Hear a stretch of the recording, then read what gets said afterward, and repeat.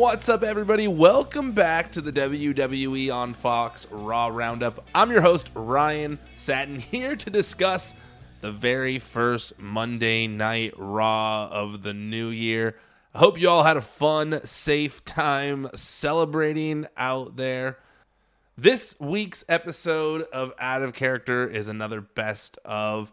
I'll get into my thoughts on the new year there, so I won't bog down the Raw Roundup with my thoughts. But make sure you guys check out this week's best of Out of Character Part 4. We got clips from the Amos interview, Byron Saxton, Alexa Bliss, and Gunther. So if you didn't listen to any of those, now's your chance to listen to the best part. And plus, if you did listen to those, I got a few anecdotes that I'll tell you about each interview, or some of my thoughts on why they're more relevant now than ever. They're all there, so make sure that you guys check out this week's best of Out of Character Part 4.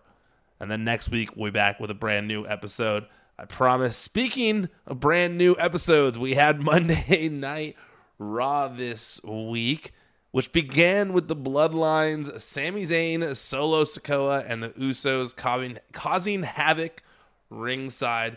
It's just right off the bat, it was in your face. They are there, similar to their backstage attack a few weeks ago. Jimmy gets on commentary saying the Bloodline is taking over Raw as a message from the tribal chief. This prompts an entrance from Kevin Owens, and Sami cuts him off, saying that tonight people are going to get hurt because of Kevin. KO then started walking to the ring for a fight, but Adam Pearce and security cut him off. Pearce said the Bloodline is not the authority on Raw. He is, and tells security to get the Bloodline out of his building. Solo takes them all out, though, so Kevin attempts to do it himself, but then the locker room breaks out with more superstars to help take them out. Finally, the Bloodline retreats, and Pearce explains that later tonight they'll all be in matches. Good way to start off the show. I'll get into more of my thoughts on this, but I always appreciate when things have a sense of urgency, and this made it feel like there was a sense of urgency right off the bat. I also sometimes say that it doesn't feel, when you're watching WWE, that there really is any brand loyalty, but this kind of did feel like there was brand loyalty. Well, it wasn't necessarily brand loyalty. I think they just pissed off everyone backstage because of their antics a few weeks ago, so that also factors in as well. But still, there's continuity there. All those guys were still pissed off from when they got the crap kicked out of them unexpectedly, and so now they're back, and they're going to kick some crap out of the Bloodline in return. So it made sense for this to happen once they returned. Well, I'll get into more of my thoughts on all of this as we continue, because there's more to be said, but I want to finish talking about everything that happens first so I don't get ahead of myself. So next, Byron Saxton interviews Bianca Belair to promote her title match against Alexa Bliss coming up. Bianca says that her relationship with Alexa Bliss is beyond compare, and Alexa can't blame Bray Wyatt for her problems anymore. Similar, we'll get to that in a second. Back after the commercial break, Pearce calms down all the superstars looking to wrestle the Bloodline tonight, and Elias demands a fight with Solo, not a match, so Pearce books them in a Music City street fight. He also books Sami and the Usos against the Street Profits and Kevin Owens. I hate that I'm reserving so many thoughts right off the bat, but these are all developing stories. The show started off with all these developing things, and I don't want to get ahead of myself, because even though this is a roundup, I still feel like I should present the information before I get to it. Sometimes I realize I'm talking about things that are going to happen later in the show, and I haven't even gotten there yet. So I'm sorry. I'm sorry that I'm doing that. So let's just get to finally one of these matches. Now, something I can have some opinions on. Alexa Bliss versus Bianca Belair, Raw Women's Championship. Now, first, I loved the beginning. They did a fun spot where Bianca held Alexa back by her head with just one hand, and then Bianca Belair hit a big uppercut. And for those of you who didn't see it, someone tweeted earlier in the day a funny clip. I think it's from Scary Movie, where that actress from that movie, I forget her name off the top of my head, but she's holding back like a zombie girl, which is very similar to Alexa Bliss's character. She's like holding back Regina Hall, that's her name. Regina Hall is holding back like a little zombie girl and holding her back by one head, and the zombie girl's doing that at her, and then Regina Hall winds up for an uppercut. And someone tweeted that saying earlier in the day, saying Alexa Bliss and Bianca Belair tonight, and that's exactly how they started off the match. With like, if you compare the two side by side, it's like the exact same thing, and it's so funny. I love that they did that. They had to have seen the tweet and been like, let's just do that one for social media. But great, it was a real funny way to start off the match. Alexa later had Bianca down at ringside though, and they were having a good match. They were doing their thing, but we didn't really get a full match here because Alexa had Bianca down at ringside, and behind her you could see someone in an Uncle Howdy mask who was sitting ringside that caught her attention. She then tried to shake it off and took Bianca back in the ring and got on the top rope. When she spotted another person in an Uncle Howdy mask who appeared in the crowd as well. The screen then flashed with the Wyatt logo, and Alexa started tripping out. She attacked the referee after that. She attacked Bianca, goes into a full rage. She just DDTs Bianca on the steel steps, and Bianca has some fake blood coming out of her mouth. Alexa looks like she's leaving, but then she comes back. She hits another DDT on the steel steps before walking to the back while just tripping out over all this Bray Wyatt stuff. What did I think of this? Sue me, but I liked this. I liked this. I really am. Here's a small. Alexa Bliss is in the best of, and when. That's coming out on Wednesday. And when I interviewed her, hearing her perspective on the character and what she was trying to do and what she was trying to make happen and how things got changed and whatever, it gave me a lot more faith in this happening a second time about with new creative eyes on it.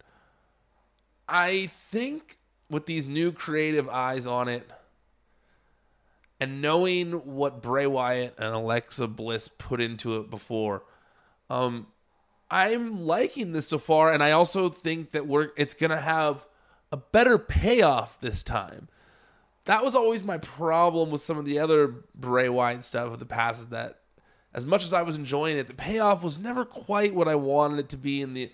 with the Alexa Bliss stuff, it really didn't feel like it was going anywhere at times or was going to have any end in sight to it. And it didn't feel like there was enough story continuing between the two of them. They just kind of became a pair, and that was that. I don't know. I just felt like there could have been more there, but it was limited. And since Triple H has taken over, the stories haven't been as limited. And I feel like the wrestlers are getting a little more involvement in what they want to make happen with their characters. And so knowing how into the Dark Alexa stuff she was, and knowing that she may have more input this time, and same with Bray Wyatt, I like this. I think that she did need something, as much as I was liking her return to the old Alexa Bliss, she was in need of something, and this made her look like actually someone who you could be scared of. This looked like someone who you could, who you wouldn't want to mess with. Like, she bloodied up one of the toughest superstars on the roster, didn't care about winning the women's title. It made her look tough. It made her look scary. And I feel like this is something that, Bray Wyatt's been back for months, and we're still just, barely scratching the surface of what this story can be. But it has had, things progressing along the way. And I guess Royal Rumble they're going to be now theoretically in the same building. I'm interested to see what happens. I like it. I don't know if I'm alone in this camp. You could tweet me at Ryan Satin, tell me if you don't agree. But I did like this so far. I'm liking what they're doing with her. I think that this is on the right track to being entertaining. It's not so far. It's not necessarily as like goofy and childlike as the other one was before. It seems to be more about fighting mental battles, and I'm into that. I like stretching the limits of story in pro wrestling, and that's kind of what all this Bray Wyatt stuff has been so far. Stretching the limits of what you can do with pro wrestling. He hasn't even had a match yet. So I know that's finally happening coming up, but I think that you can, it's episodic television, and stretching out a story over time isn't necessarily bad. And now that they're bringing Alexa Bliss back into it to wrap up what happened with The Fiend at WrestleMania, I like this. All right, moving on. Austin Theory is interviewed saying that his confidence is at an all-time high. Theory says that he holds the cards in his hand and he's outplaying Seth Rollins at every turn. Not too bad for a kid, huh, Seth? Not a bad promo at all, but definitely, fairly standard just to kind of like promote the title match later in the main event. Doesn't hurt anything. Elias is up next, playing guitar in the ring. He does his walk with Elias shtick and starts to break into song, but immediately gets interrupted by Solo Sikoa for their match. So we get Elias versus Solo Sikoa in a Music City street fight. This match, of course, had music instruments surrounding the ring, and Elias used the cowbell on Solo early on. He also tossed Solo through a drum set before smacking him in the face with a drum cymbal. When we came back from the break, these two were on the stage, and Solo used an amp, a microphone, and the second drum set. Elias then fired back with a tambourine and a keyboard. The guy who sings the Royal Rumble theme song then got involved in the match for some reason and tried to hit Solo with a guitar, but Solo no-sold it completely. Elias then hit a running knee and attempted to jump on Solo off the top rope, but Solo hit him with the Samoan spike and then a Uranagi onto the piano from the apron for the pinfall victory. I typically don't really enjoy matches like this, but this was actually entertaining. Their use of weapons actually appeared to be painful. Like, think about it. I just think about if I were watching two guys get into a fight and one of them used a tambourine on the other and bloodied him up on the side of the head because of it, how funny that would be to me. Like you can't see that anywhere else. Where else are you going to see something like that? I mean, I guess at a bar when you're watching like some cover band. I don't know. A bar fight. I don't know. But it's not often you see a sport, a show, where you watch a man beat a man with a tambourine and think to yourself, you know what? That would actually hurt. I wouldn't want that to happen. Like when Solo had a cut on the side of his face from those little tambourine cymbals, I thought to myself, I played the drums my whole life. And I don't know. I wouldn't think that like a drum cymbal would cut you, but I guess those little tiny guys, if you get hit hard enough on the side of the head with it, it would. I also, it's not often in life you see someone take a keyboard and just smash it over someone's back repeatedly until it breaks. These things were entertaining to me ultimately. Yeah, I know there wasn't a bunch of wrestling psychology here or, a ton of moves. It was much more of a fight like Elias's character had requested earlier in the show. And I enjoyed this one. I like I said, normally, when it's like a Miracle on 24th Street match or one of those pumpkin matches, the trick or treat or the trick or street fight for Halloween or whatever, I'm usually like, whatever, I don't know, pumpkin over the head, that's fine, whatever, a Christmas tree. Okay, it's fun, I guess, throwing a Christmas tree at someone. But man, these things looked actually painful. Like the thought of being hit with like a uranagi onto a table. Excuse me. Table would hurt. Onto a piano top. That would suck, dude. And like the legs broke when he landed. Looked rough. Looked rough. I wouldn't want that to happen to me. And the only part that I didn't necessarily care about was this guy Hardy getting involved. But like, I looked. He's got almost 1 million followers on Instagram. We'll look this up together because I wanted to look this up. How many Spotify? He's got 5 million monthly listens on Spotify. So, yeah, I might not have heard of him. I don't know if you listening have heard of him. But he's got a following. Might as well take advantage of it. I think that's always smart to take advantage of people with various followings because it might bring a new fan in. It might make someone even more fan. I don't know. Someone's never watched wrestling before and they like this Hardy guy. Maybe they'll watch it. Maybe they'll then now watch the Royal Rumble knowing he's going to be there. You never know. And look, ultimately at the end of the day, it wasn't harmful at all because that Hardy guy, when he used the guitar, Solo totally no-sold it. He did the Samoan no-sell, and it worked perfectly. And also made the wrestlers look tough. Made you think, oh, you can't just smash a guitar over someone and it gets them. Even though, if you smash it all the way, it probably would. But it's about the power that these wrestlers do it with. It made it almost feel like the guitar shot is more painful based on, because of the fact that wrestlers are the ones swinging it. Not some guy who is a wannabe Hardy Boy. Well, he's not. That's probably his real name, but he's probably acted like he was a quote unquote Hardy Boy his whole life. And Solo no sold it. I love it. All right, let's get to a quick commercial break, and then we'll be back with my thoughts on the rest of the show.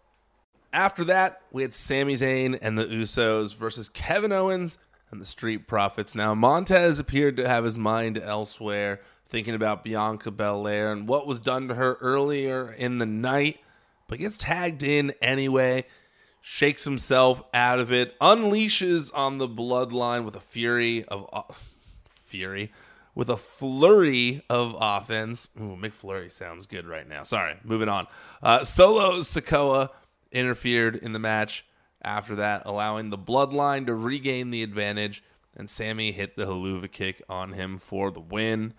The Bloodline continued the attack after that, when suddenly Sheamus and Drew McIntyre appeared to make the save.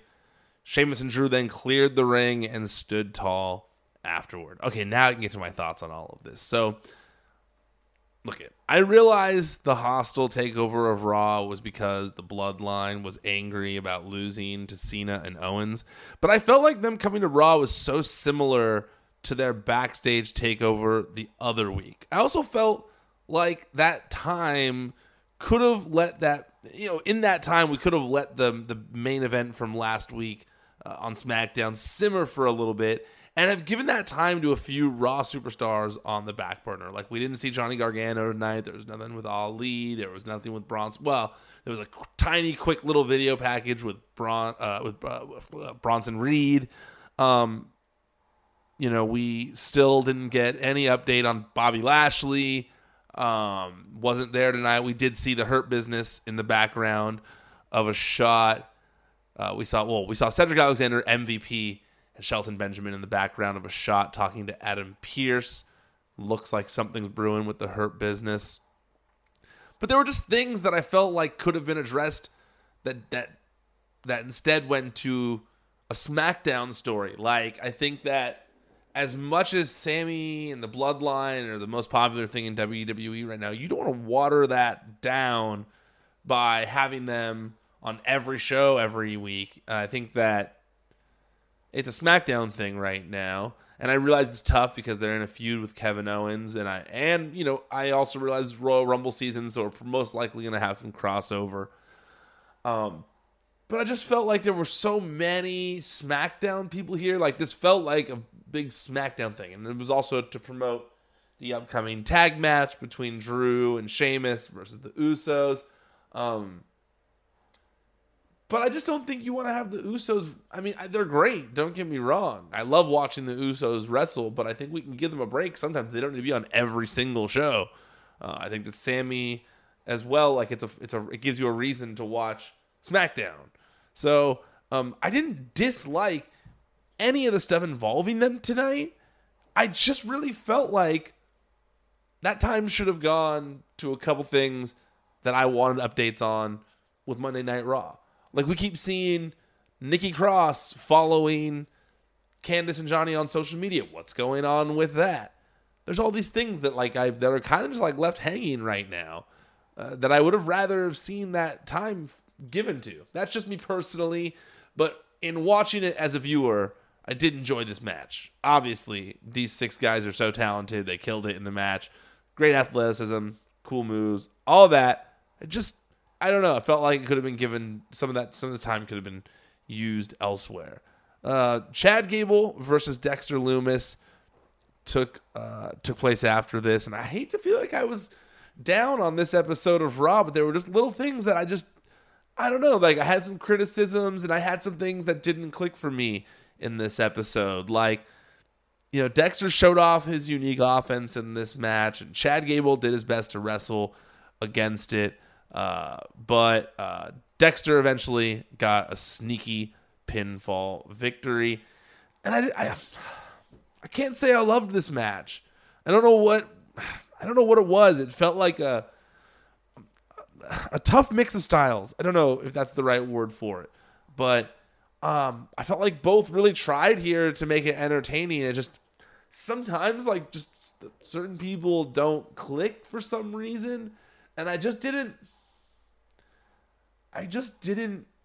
get that vibe here. It just didn't draw me in as a viewer personally. I also believe that, as much as Dexter Lumis stalked The Miz, I don't know if enough has been done to make you think that this guy is scary enough to be that scared of, like Otis and others seem to be of him. Chad Gable seemed to be of him.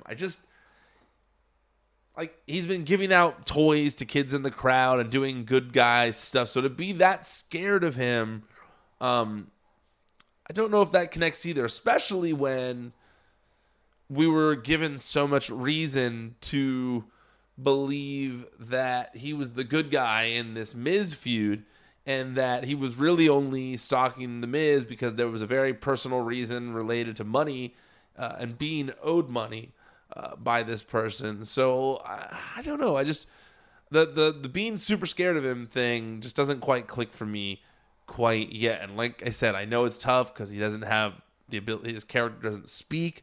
So I don't know how to fix that necessarily. I think they need to start. I don't know if I'm crazy, but I think that am I crazy for thinking the character might need to speak? I know he's said, I do in NXT or whatever, but I kind of feel like he needs to talk a little more. Am I wrong in saying that? Because I don't think it would really hurt if they did an interview. If somehow they got him to speak in an interview where he reveals more about himself, and maybe then I could see the getting scared of him if they give us a reason to, and him explaining his life or his backstory or something. But he always does nice things, so I don't know. It's hard for me to take it seriously when people are scared of his character.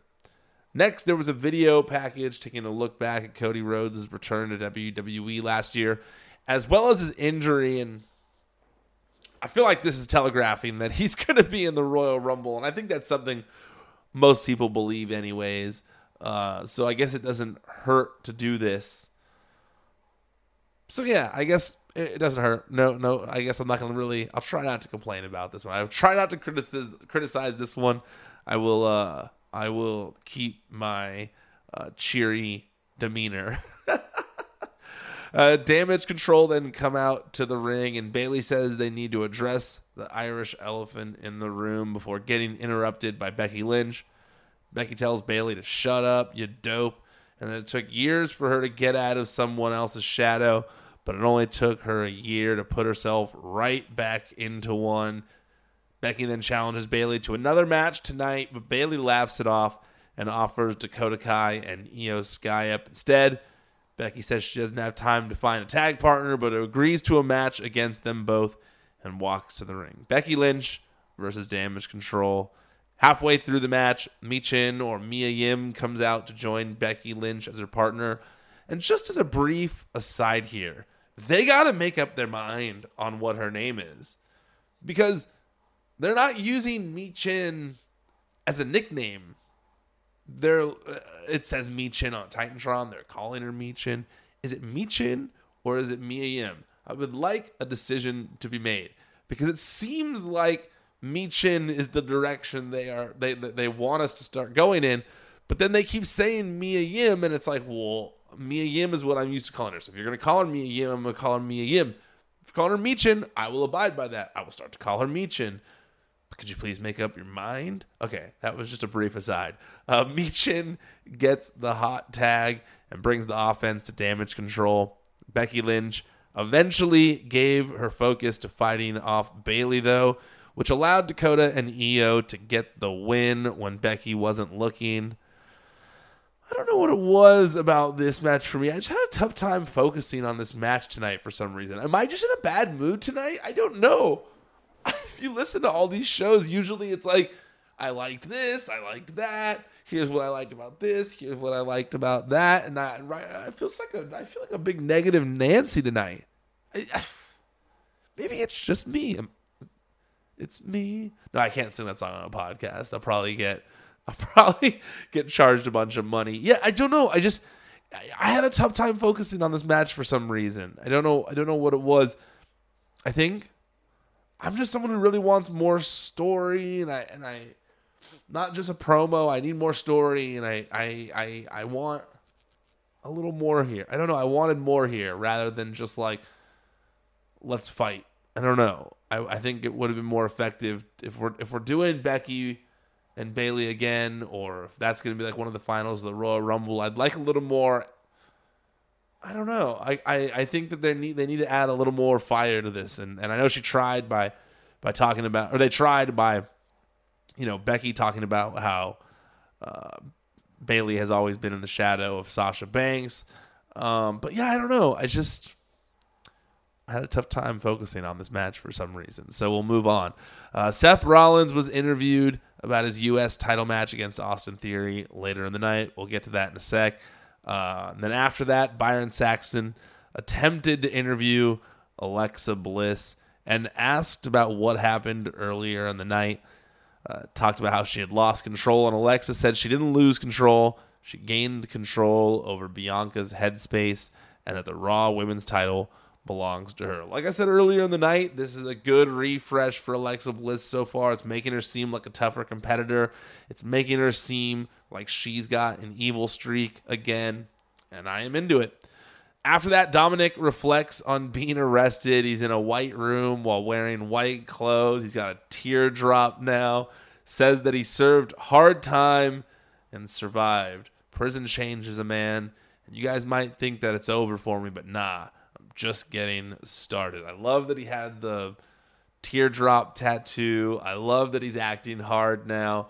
I think this was my favorite part of the show. One, because just if you watch The Office, anyone who's ever watched The Office, when you heard Dominic talking about when you hear Dominic talking about what prison was like, all you can think of is Prison Mike talking about what prison was like and how the worst part of prison was the Dementors and that whole scene. One of the best Office scenes of all time. I saw Twitter. It's one of those times where everybody made the same joke on Twitter, and I laughed at every single one of them because the comparison was perfect. But beyond that, I also felt like this was good for Dominic's character. For so long, he comes across as, Rey Mysterio's little boy. But now, if he's acting all prison tough with a teardrop and really trying to come across as more of a man, not just Rey Mysterio's little son, not little Dominic from the SummerSlam match back in the day, but Dom Mysterio, who's a man that's ready to fight.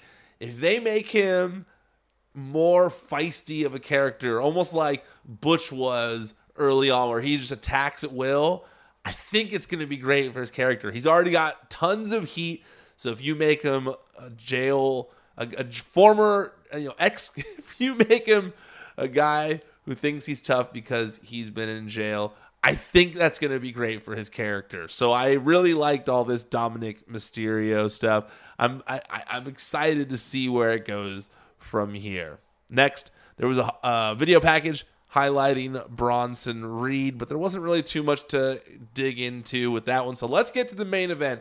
Seth Rollins versus Austin Theory for the United States title. This match didn't really feel like it got going until the final stretch of the show. Rollins then tried to hit a buckle bomb, but his knee kind of like gave out. Tried it again after that, but the tweak threw him off. And this became the story for the closing minutes of the match.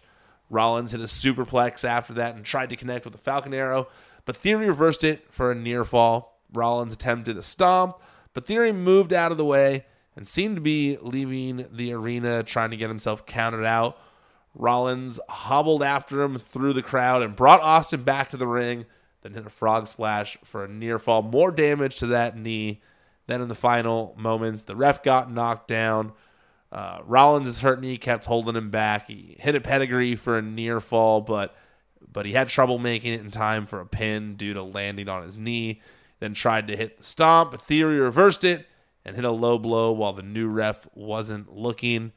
Theory hit the A-Town down after that and got the pinfall victory over Seth Rollins. Good match. Not sure it tops the match they had not too long ago. That one was a bit more of a banger, but this was just as entertaining. Well, I'd say like a notch below that. A little bit less entertaining because it did take them a little bit to get into things. And now I hope Rollins isn't actually hurt, because he did look to be in pain initially when that tweak happened.